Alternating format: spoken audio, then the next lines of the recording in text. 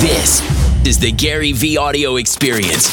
'Cause we're gonna be legends. Gonna get their attention. What we're doing here ain't just scary. It's about to... On today's podcast, Gary goes through 4 keys to making decisions faster.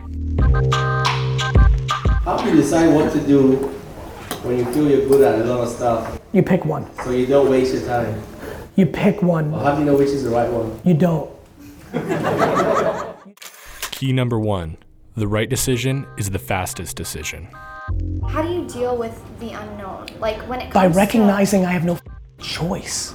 I think it comes down to perfection and like trying to make the right perfect call. And I think that the right perfect call 9 out of 10 times is the fastest call. So I tend not to overthink at all. I'm very intuitive, and most of my business mistakes have been to act too quickly and then have to bail out. I've found that speed trumps everything.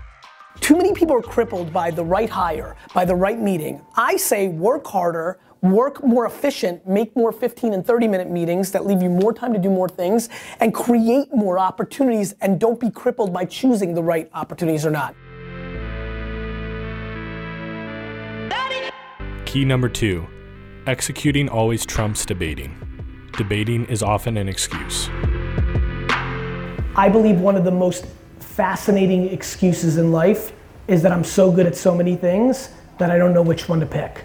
So many of you are not taking action because you overthink it. You overthink it. You overthink it. I think the thing that bothers me is that people are crippled by their options and then actually aren't doing anything in parallel. They're lollygagging while they decide. You need to be doing, right? You need to be executing. So if there's 3 to 4 tangible things going on in your mind, you need to make sure your internships, your free time, whatever you can do to let you taste them and get context around them is what really matters. I always say deploy your resources that you can afford to lose. A lot of you don't have the dollars. I used to not have the dollars, but I had my time.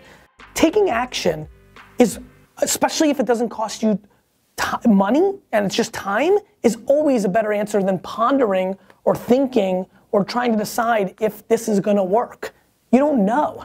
And one of the smartest things I do as an entrepreneur and a business person is I do things so I can understand whether they work or not. Key number 3. Find your main entree. That way you can taste the side dishes. There was never a day in my life where I didn't have something that I called the 80% of what I do. That's right. What I think you need to figure out is you've got to create at least 1 burger. I've got 4, right? You need to have 1. You can go and have side dishes, and if your steak is perfect, you'll always be able to absorb the losses because they're smaller losses. I think a lot of people just eat the potato or the pickle or the onion or I have the burger, Wine Library, VaynerMedia, my personal brand, investing, those are my burgers. Because what the burger does is allows you to create the wealth creation or the financial stability that allows you to go flirt.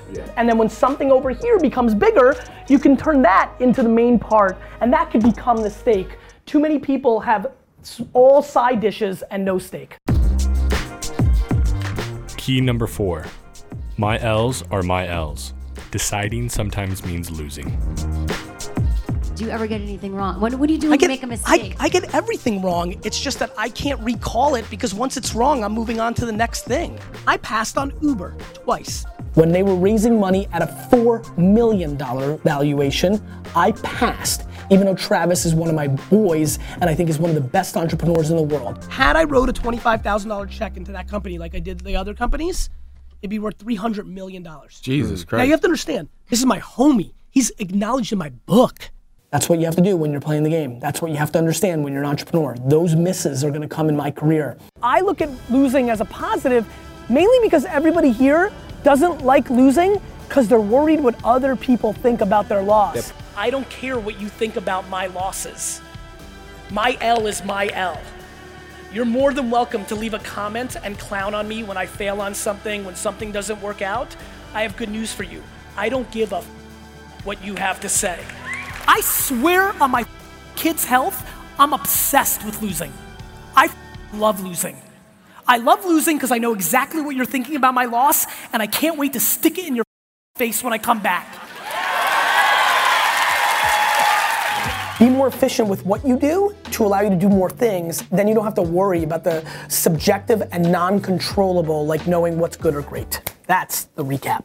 Thanks guys for listening. Please, please, please share the podcast and make sure you've subscribed, because a bunch of you aren't subscribed. And more importantly, a bunch of you listen every day and haven't told your friends it's the best podcast in the world. I'm watching. Have a great day.